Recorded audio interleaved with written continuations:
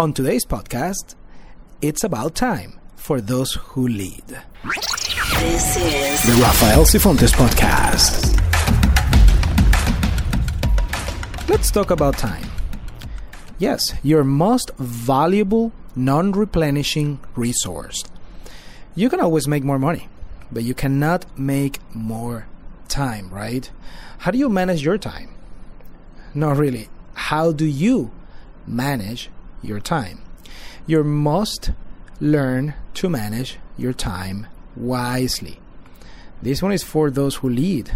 Poor time management results in well-intentioned leaders who consistently allow the urgent to overwhelm the important. I do listen a lot to Pastor Craig Rochelle from Life Church.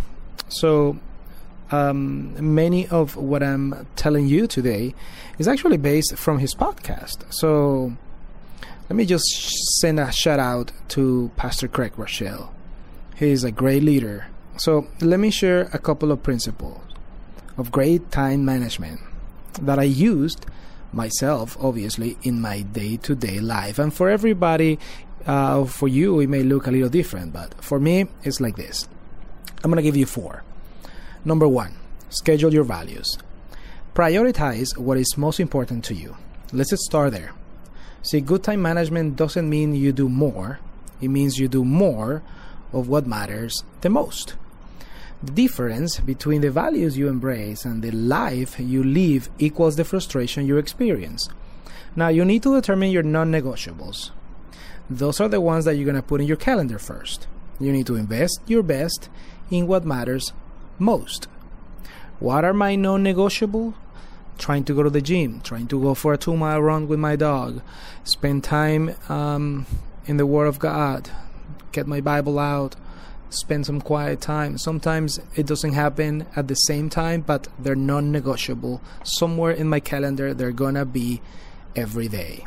Number 2, say no to many things that are kind of small, and then say yes to a few big things.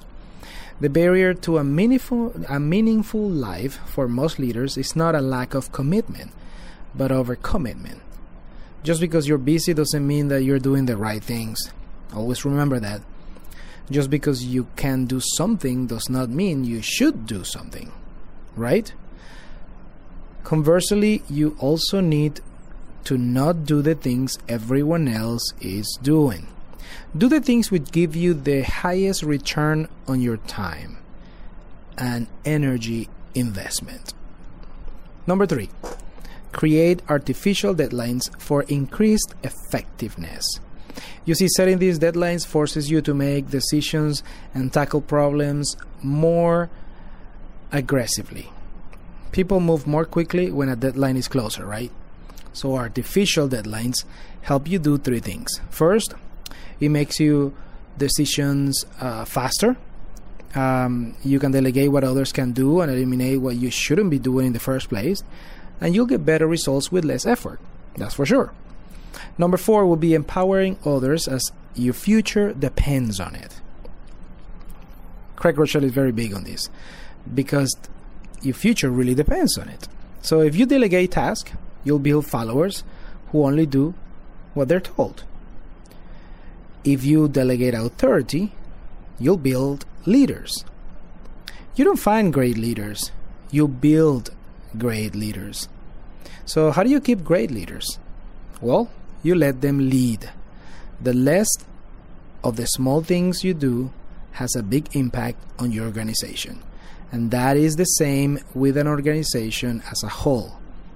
See, the best organizations do a few things, the right things, but they do them very, very well.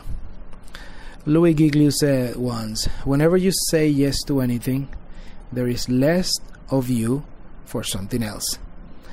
So make sure your yes is worth the less. That's today's podcast. Well, thank you for taking the time to be with us in this episode. We hope you find value with this podcast. And if so, will you consider taking the time to go to the iTunes and leave us a review? Your reviews and ratings will help others to find this podcast. Also, remember to subscribe. Until next time, this is Rafael Sifontes.